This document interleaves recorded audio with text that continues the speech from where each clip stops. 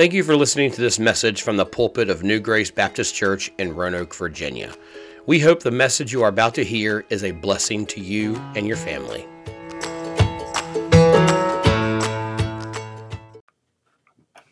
Good morning, New Grace family. 1, 2. Good morning, New Grace family. Thanks for joining us here on Facebook this morning for our Sunday morning worship service. With the weather the way it is, I was very concerned because some of our areas are getting ice and sleet and some are just getting rain.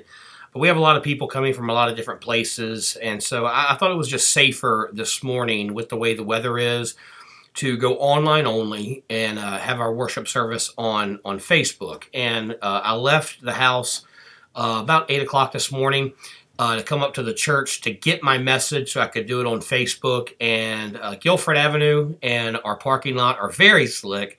So I think I made the right choice. So just stay home today. Get your Bibles open. We are going to be having some preaching time and some worship together. And I want you to follow along with your family and join us as we worship God. Before we get into the message, I want to look at 1 Peter chapter number 2, verse number 24.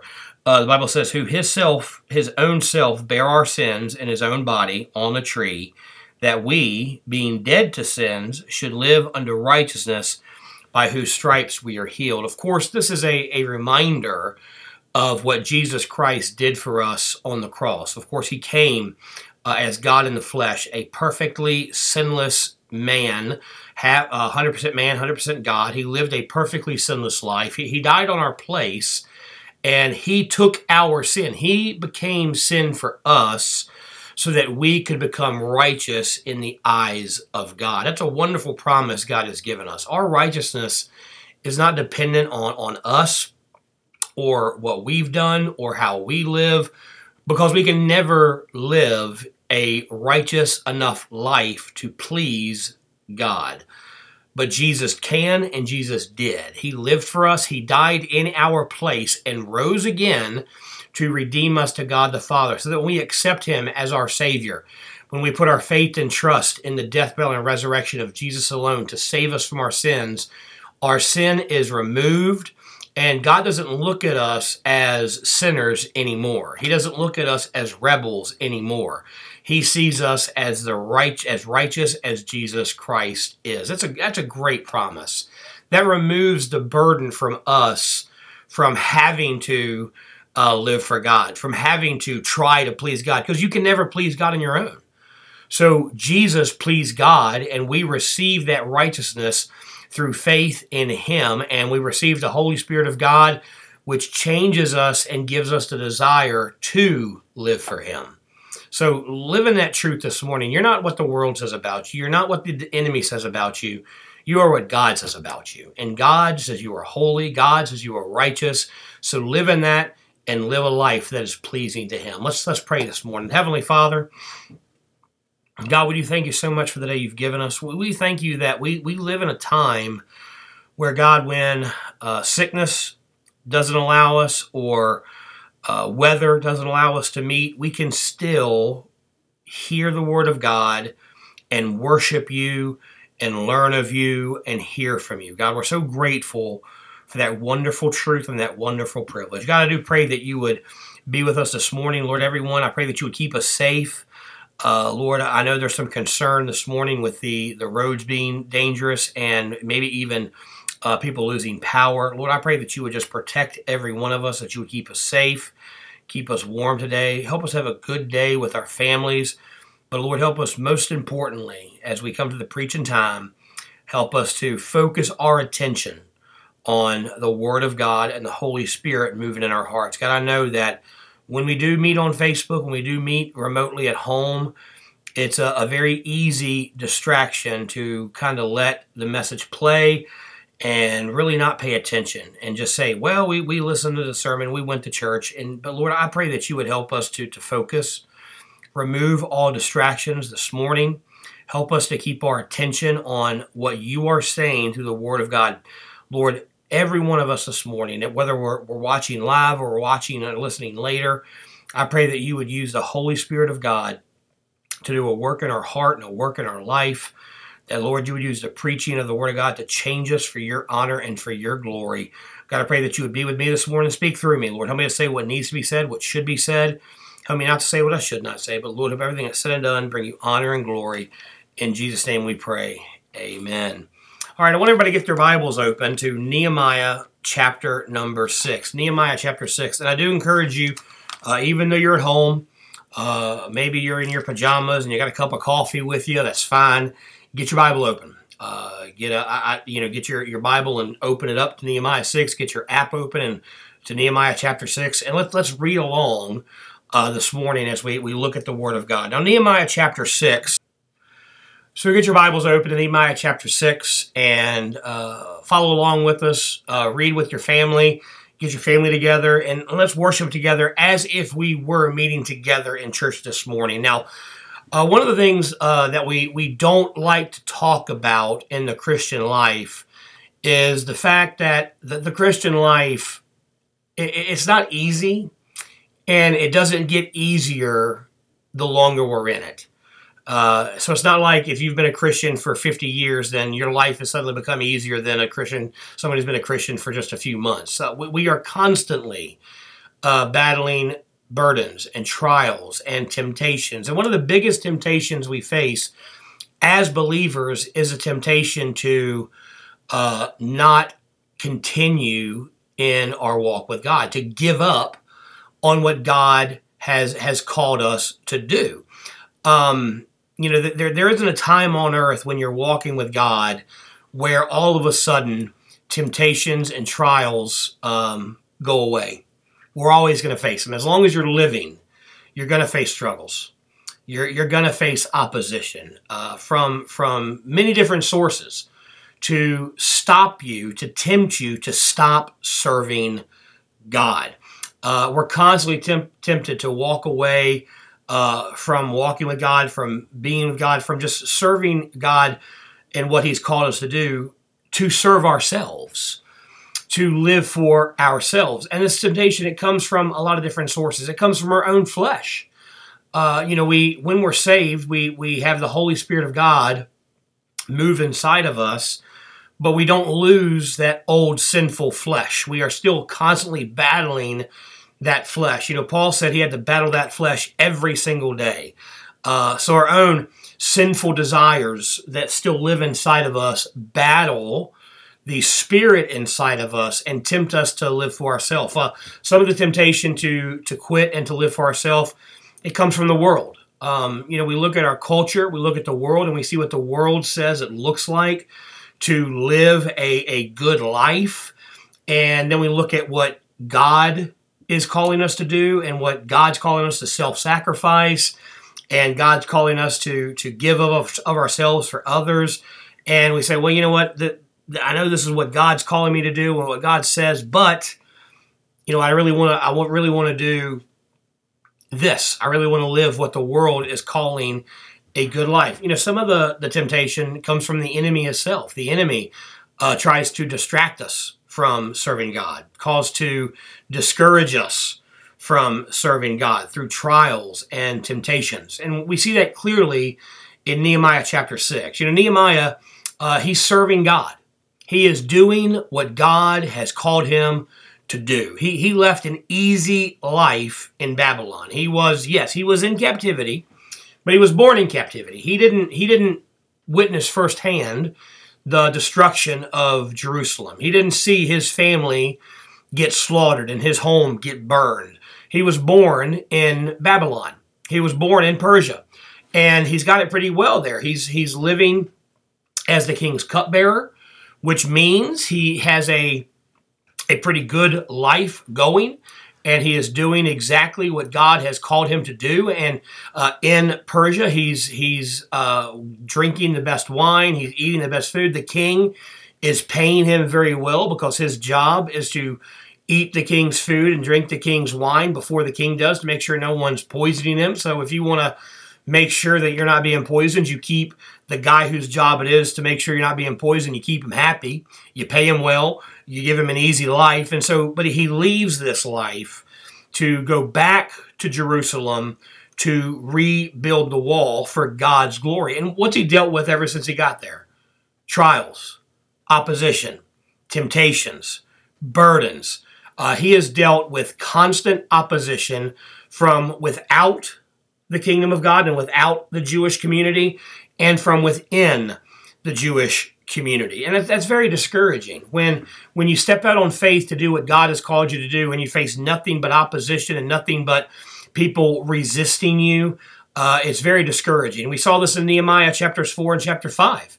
And chapter 6 is very similar to Nehemiah chapter 4. It's actually so similar that many people, when they're preaching through the book of Nehemiah, they kind of skip over it because you're repeating a lot of the same things that you talked about in chapter 4.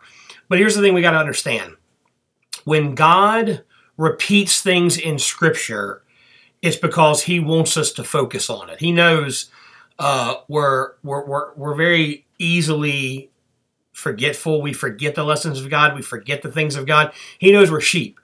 And as I've said before, sheep are dumb. And so he knows if we're not learning these lessons constantly, then we're going to forget them. So when God repeats a lesson, especially so close together, it's because he's trying to show us something that he doesn't want us to miss. And oftentimes, when we're facing obstacles or trials or temptations while we're serving God, we think it's because we're doing something wrong.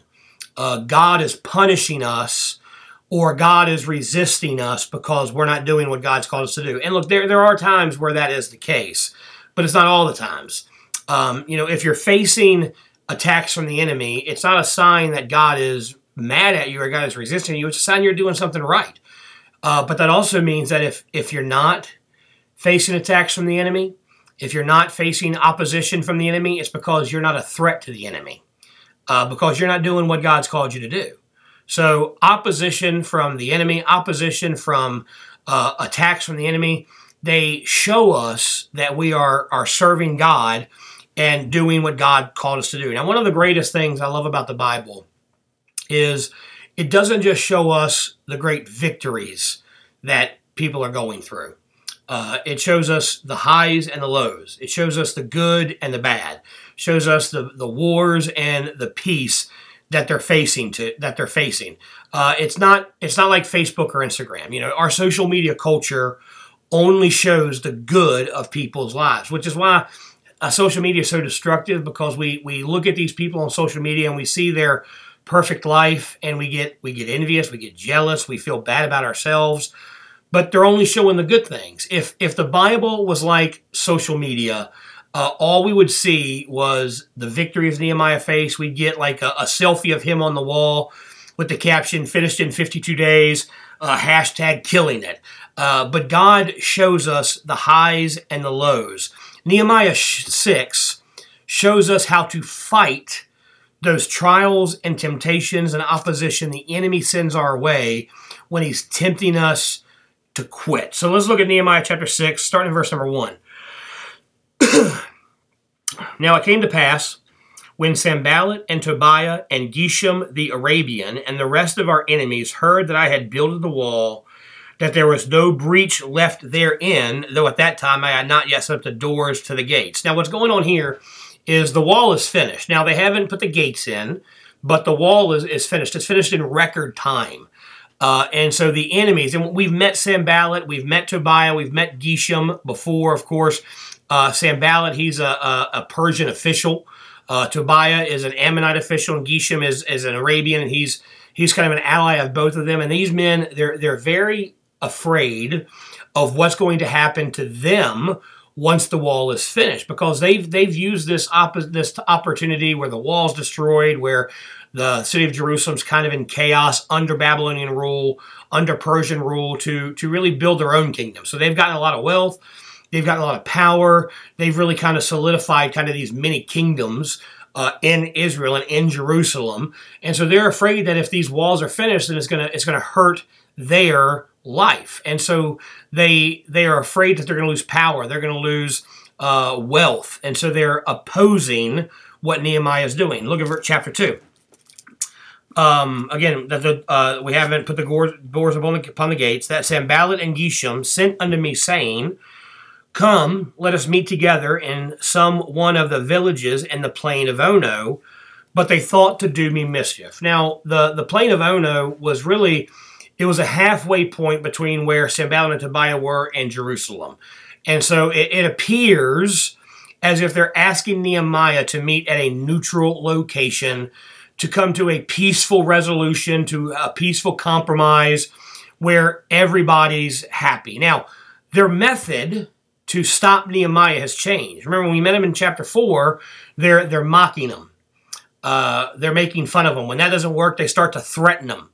And so now they're kind of changing their tune. They're friendly. Hey, man, we're so glad that you've done this. We're so proud of y'all for accomplishing this great task. Let's meet together so we can kind of figure out how things are going to work in the future. And so they appear as if they're trying to be friendly, but Nehemiah, he sees through what they're doing. God has given him a special revelation, and he knows this isn't a friendly invitation, that their intention is to hurt him, to kill him or keep him captive. Their entire purpose was to do him harm, to stop the work on the wall. Look at chapter 6, verse 3.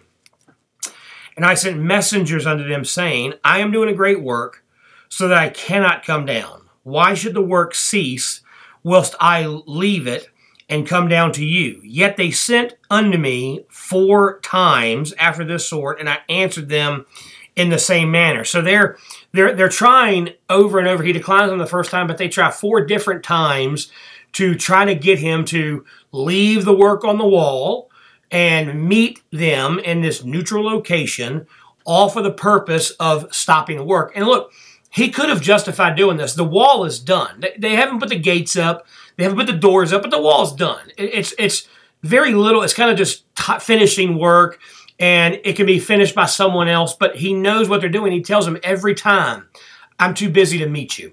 This work is too important for me to stop to come talk to you about what he considered and what were these petty differences. But what they're trying to do is they're trying to tempt him to stop doing what God has called him to do. And they're not tempting him with evil. They're not tempting him with violence. They're not tempting him with mockery like before. They're tempting him with the promise of peace. So how does he fight against these temptations to stop the work that God has called him to do? Well, number one, he focuses on what God has called him to do. He is focused on God's calling. When you understand the importance of what God has called you to do, it's very easy to resist these temptations to stop what God has called us to do. Now, his enemies are relentless. They're going to do anything to distract him from the work, to get him to stop for just a moment. And this temptation is disguised as friendship, as being kind to him. They want to meet halfway in a neutral location. It seems nice. It seems beneficial to Nehemiah. These guys are opposing me. They've threatened me. They've caused fear to go through the community. And so if they want peace, man, peace is great for us because they'll stop threatening. The people will feel better and we can kind of work this thing out. So it seems like a good idea. Hey, come have a meal with us. You need a break anyway. You've been working so hard on that wall for 52 days. Take some time off, rest a little bit, kind of rejuvenate yourself. Let's figure this out. Now, again, this seems reasonable, but this location, the Plains of Ono, it's 27 miles outside of the city of Jerusalem. So it's taking him a long way from the work. Now, 27 miles today for us isn't that long. Jump in your car, drive 27 miles. You're there in 20, 30 minutes, depending on traffic. But it would have taken him about a day and a half to get there. So he's leaving the work for at least a day and a half. But it's also right on the border of Judah and Samaria. So it's right near the enemies of God. It is a dangerous place for Nehemiah.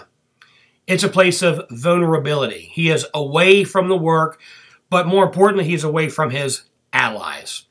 So he understood the danger of their request. And so he resisted the multiple attempts they used to try to get him in a seemingly nice, friendly way. Just stop the work for a while. Just take a little break. Let's figure this thing out. They were tempting him to take his focus, to take his attention on what God had called him to do. They weren't asking him to do something bad or sinful. Their request seems reasonable, but it would have led to the end of the work that God had sent him to do. And look, we all face that temptation in our lives, the temptation to stop doing what God's called us to do. We decide to live for God. We're going to raise our families for God. We're going to be faithful in our devotions to them. We're going to be faithful to church with our family. We're going to make sure we are raising our children in the nurture and admonition of the Lord. We're going to be faithful in leading our wives spiritually and how to walk with God. But we get distracted by usually benign things, things that aren't sinful right off the get-go. There's nothing wrong with getting home from a long day of work and relaxing by watching some TV. There's nothing wrong with that. There's nothing wrong with getting home from work and saying, I'm going to spend some time with my family. Maybe we'll watch a show together. Maybe we'll play a game together. But if it takes us away from what God has called us to do, there are temptations from the enemy. And we all do this. I'm going to read my Bible every day. But maybe something comes up. Not a bad thing, but something important comes up and it takes us away from reading our Bible. It takes us away. It's good. Got to get enough sleep. So you have a rough night's sleep, and so you decide, I'm going to sleep a little later. You need sleep. We need to sleep.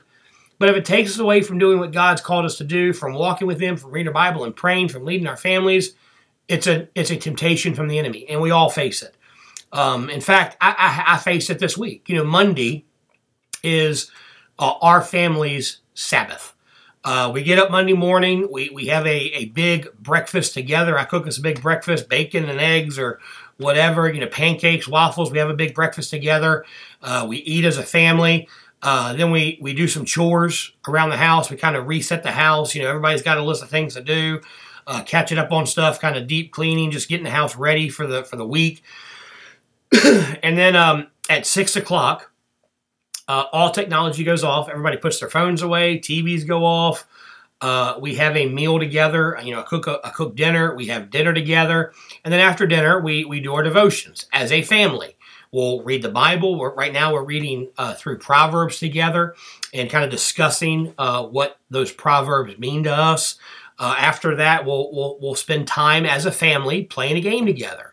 We'll play Monopoly or Clue or just card games, but whatever. The whole thing is the lights are dimmer in the house. The technology is off, so it's quieter in the house. We're spending time as a family together.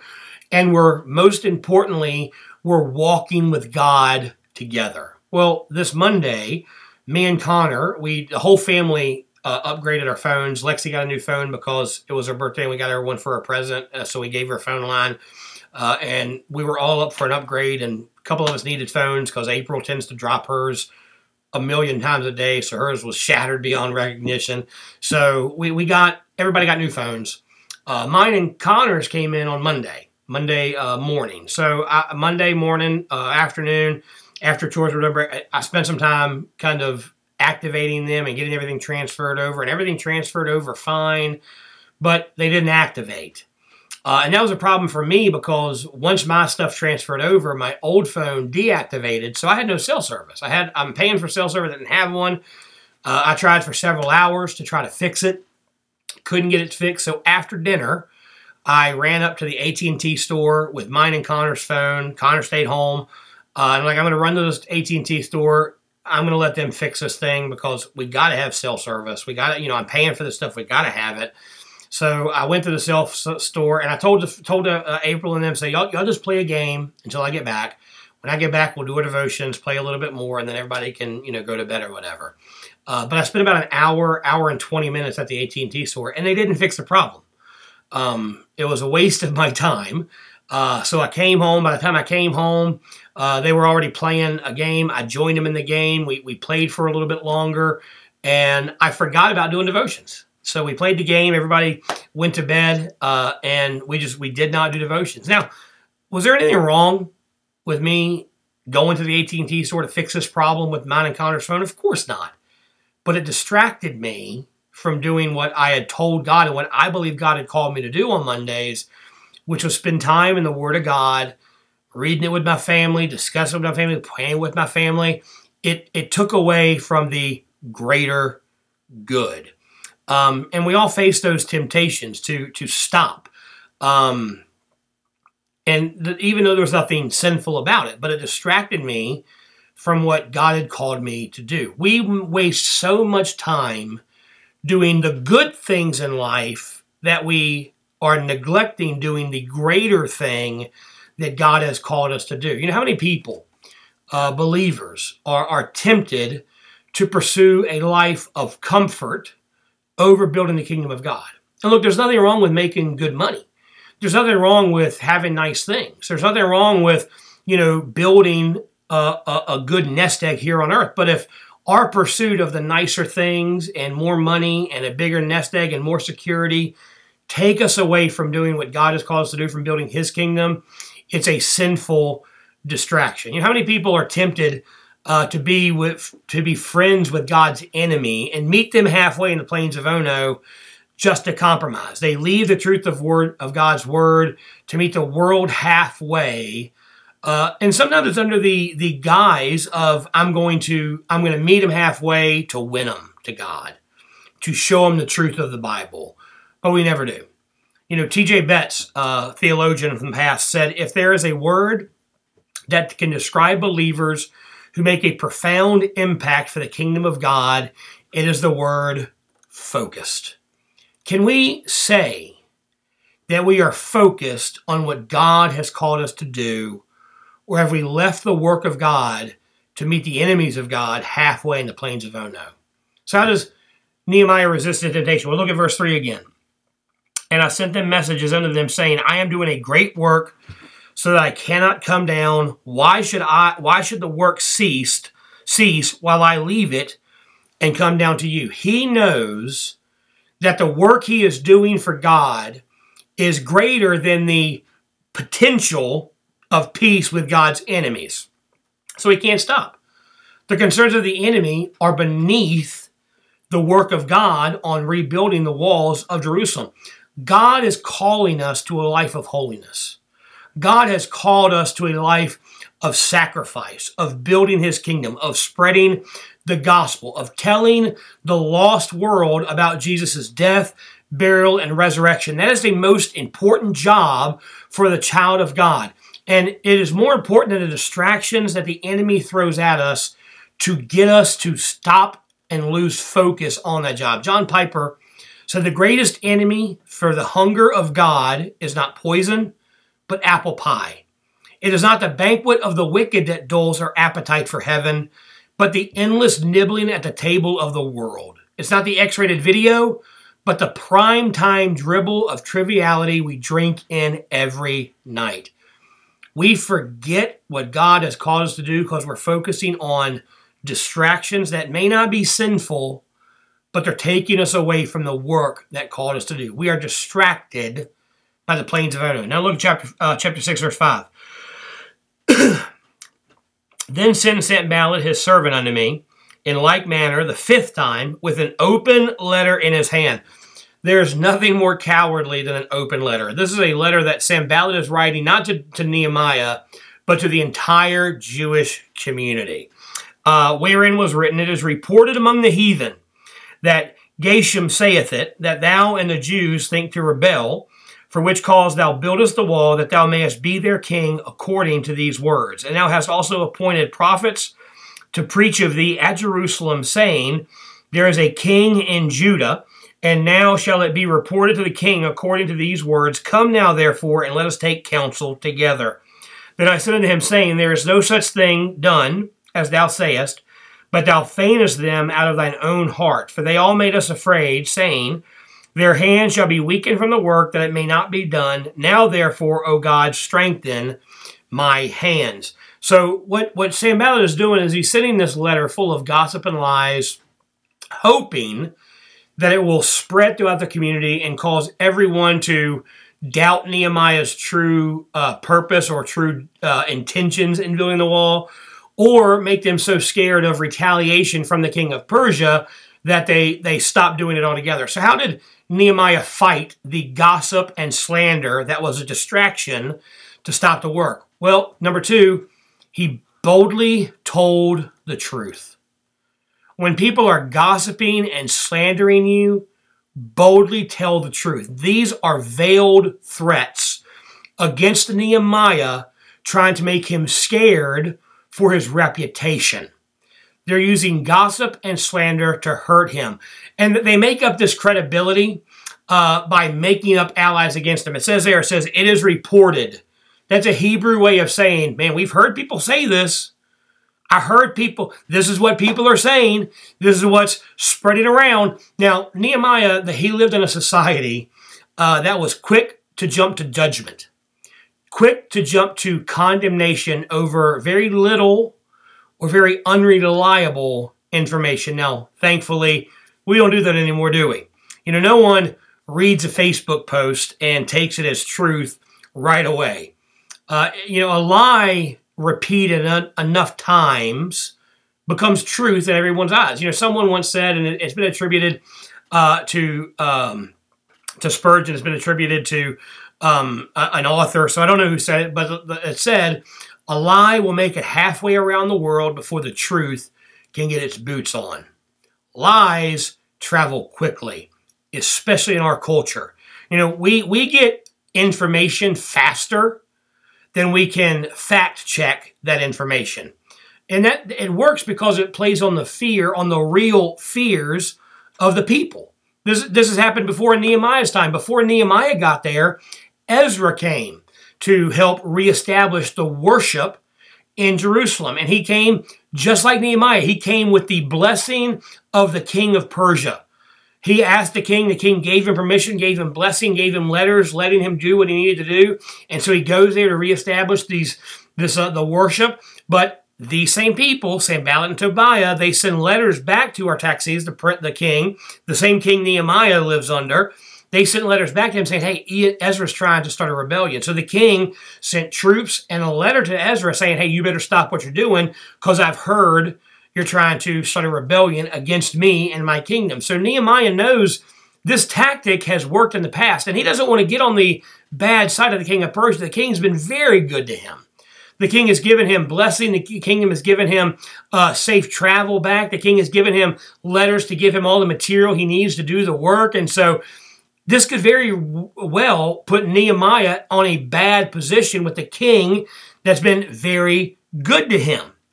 And so this is something that could really happen. And so he could be seen as the enemy of the man that's treated him as a friend. But it's all lies.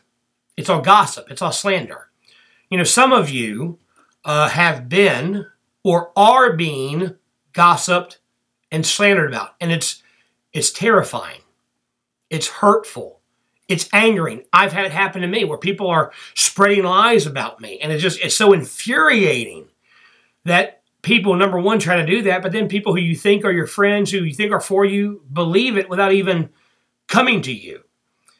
And, so what does Nehemiah do when he faces this slander and this gossip? Well, he restates the truth of who he is and what he's doing. Look at verse 8 again.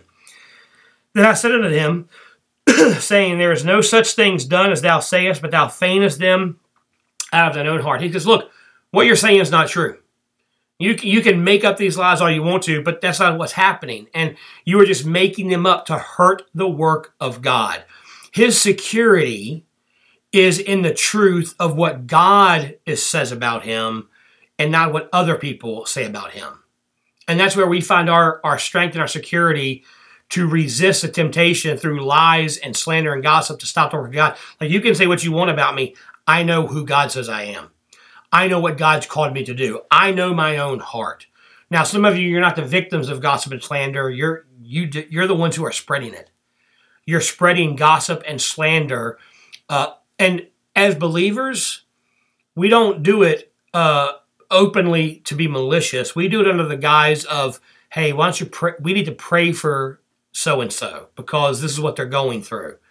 It makes us feel powerful. Makes us feel important because we feel like, man, we know something no one else does. But it's the work of the enemy.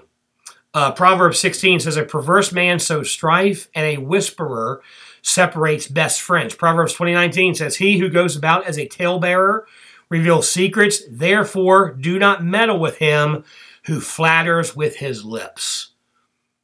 Spreading slander and gossip is a work of the enemy. No matter what you tell people, your intentions are. You know, in Romans chapter 1, Paul talks about a group of people who have so removed themselves or so gotten so far away from God that the Bible says God gives them over to their vile affection. God just gives them, he's like, they've rejected me, they've resisted me, they've done so evil against me and blatantly rebelled against me that there's nothing I can do. And we love to focus on the big ones.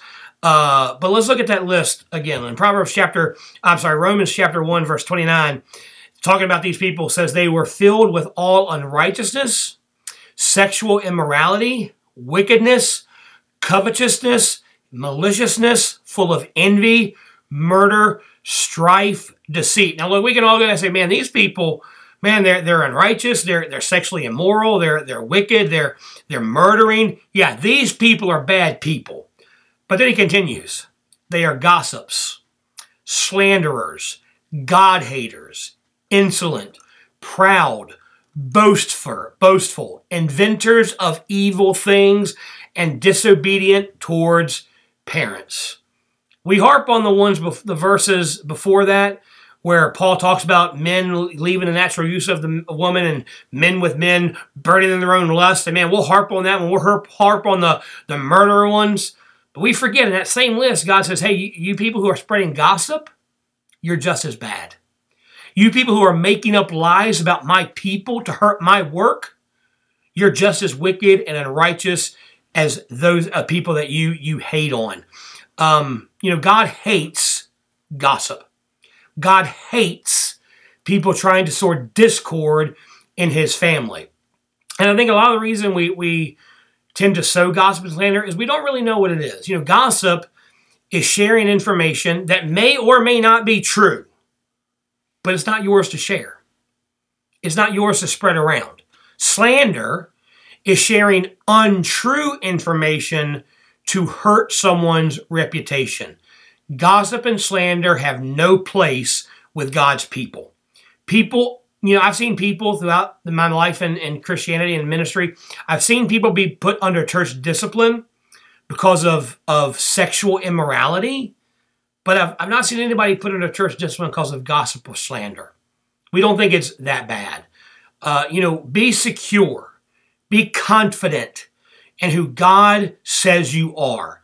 And when we are confident in who God says we are, we can hold our tongues when we don't know the truth. And we can be wise enough to hold our tongues when we may know the truth, but it's not up to us to share the truth.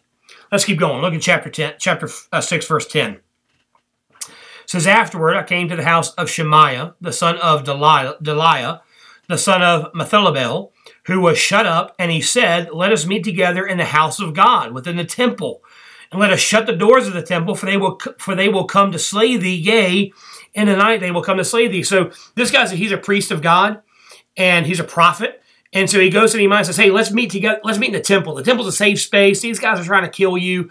Let's meet in a safe place inside the city of Jerusalem. You're not leaving Jerusalem to leave to work. Let's meet in the temple, and that way you'll be safe.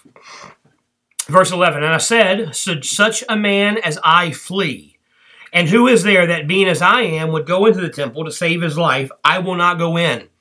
And lo, I perceived that God had not sent him, but that he pronounced this prophecy against me, for Tobiah and Sanballat had hired him.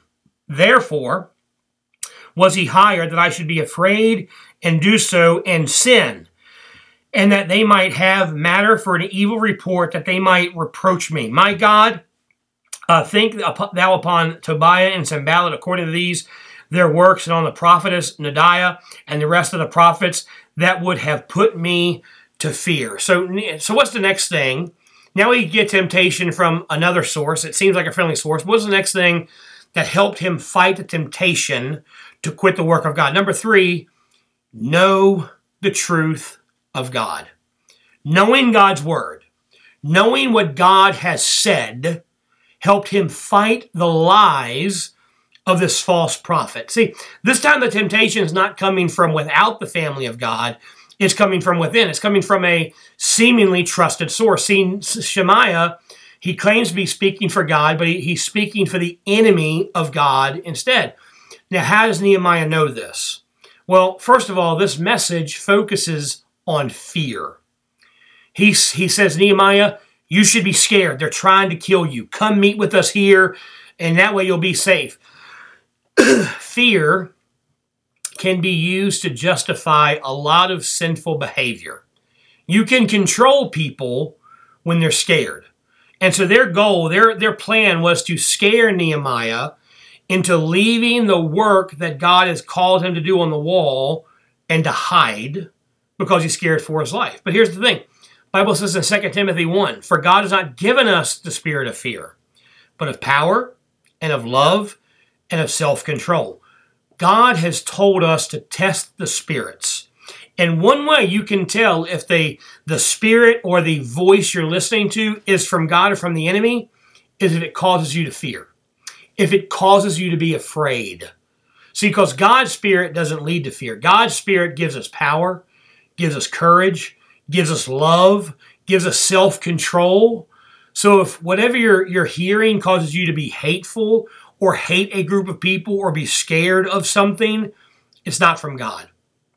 You know why so many people are compromising the word of God right now? Saying things that God has called sin are not so bad because fear of being rejected.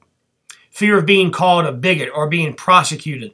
That's why I've heard so many pastors recently say, you know, sex before marriage isn't that bad if it's with someone you love or someone you may intend to spend the rest of your life with. It's okay. You know, God doesn't frown about or on it. But it is sin because God says it is. And that's why so many other believers are so hateful in their beliefs. You know, fear causes us to compromise, and fear causes us to share the truth of God without the love of God. He knows this is untrue because it causes fear, but he also knows it's untrue because it goes against the law of God. It goes against the Bible. See, number 17 says that only priests are allowed to go into that part of the temple. Nehemiah isn't a part of the priesthood.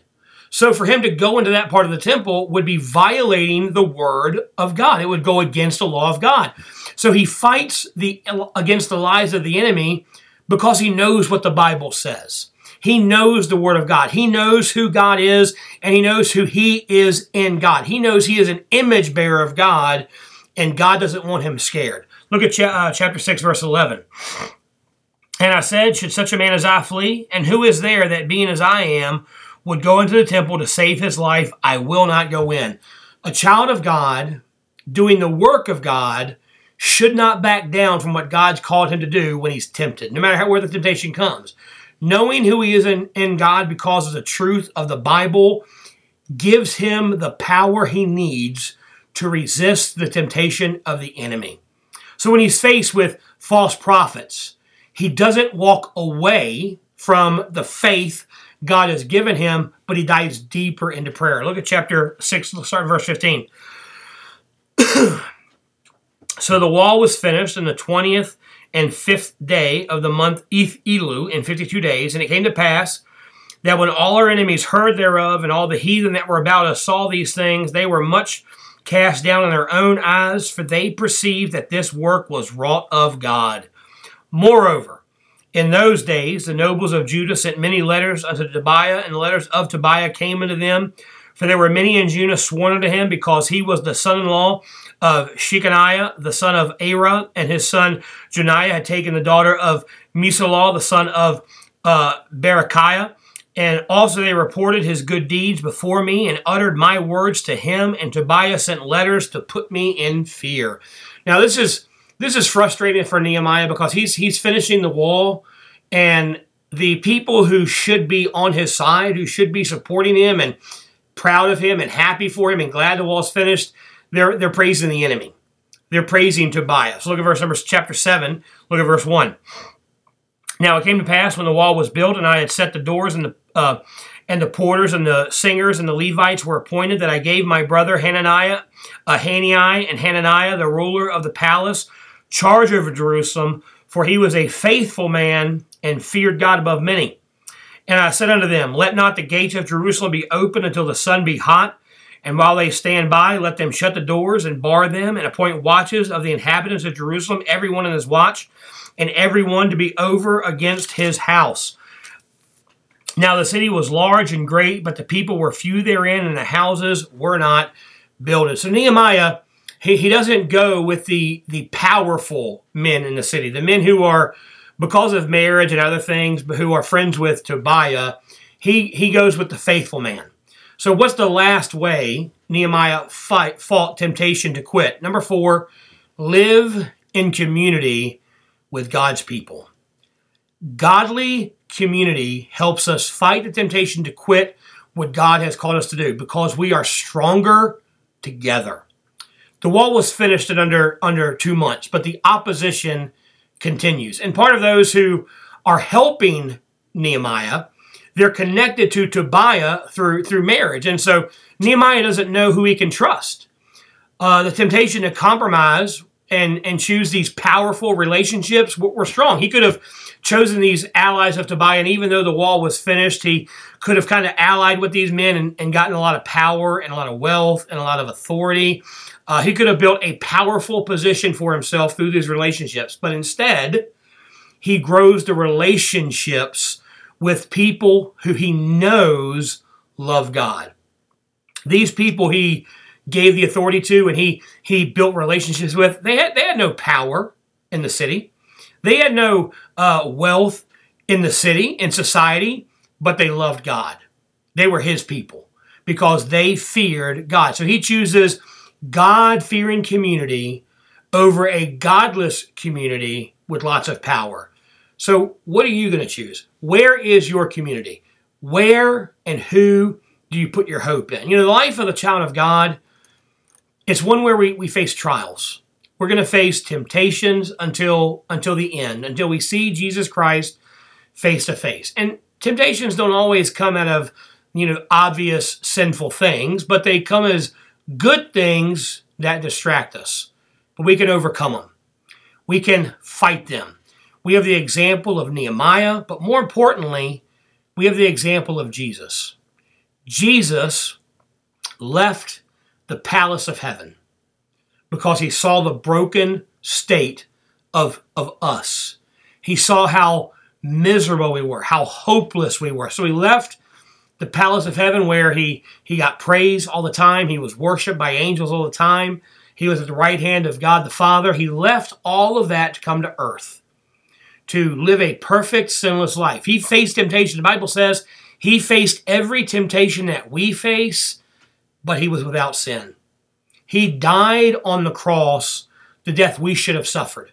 He went to hell when we should have. He absorbed the wrath of God for my sin and for your sin. He was tempted to quit. He was tempted when everyone rejected him, when all of his friends who should have been on his side fled and left him and abandoned him. He could have quit at any time, but he didn't.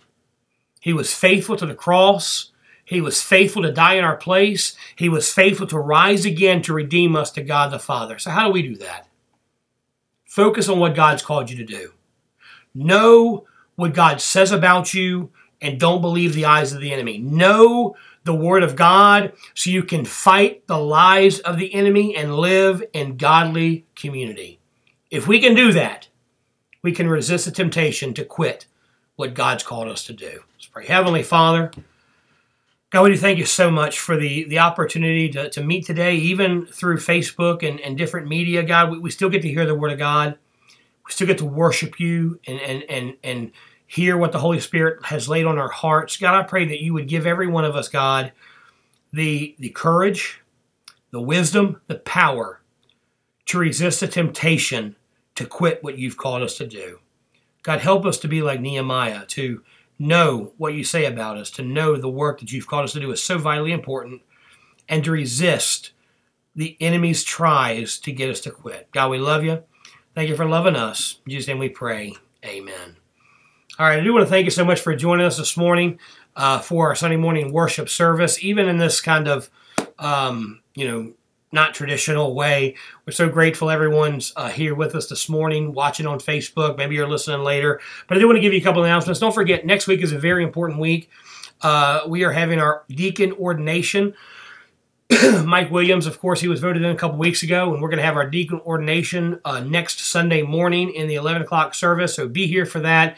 It's going to be a special service, a precious time. We are having a fellowship after the service, just a very brief kind of dessert fellowship. So, or so little light foods, light finger foods. So I am asking if you come, bring some light finger foods. We'll be in the fellowship hall, just have a little brief time together. Also, don't forget next Friday, not this coming up Friday, but the 25th, Friday the 25th, we are having a Sweethearts fellowship at mine and April's house. We'll have a sign-up sheet next week for that. So you can sign up for that. And then, of course, on the 26th, we're having our chili fundraiser for the kids. We're going to have chili and baked potato, $5 per person, or maximum $20 per family to eat. Now, if you want to donate more than that, that'd be appreciated, because all the proceeds are going to go towards the teens and their summer camp and teen prayer advance. So that's all going to that. So I do appreciate y'all staying for that. We'll keep making these announcements on Facebook just to keep you in the loop. And thank you so much for joining us. I hope everyone has a blessed day. Stay safe, stay warm, and we'll see you next week. Thank you for listening to this message from New Grace Baptist Church. For more information about New Grace, check out our website at www.reachingroanoke.com.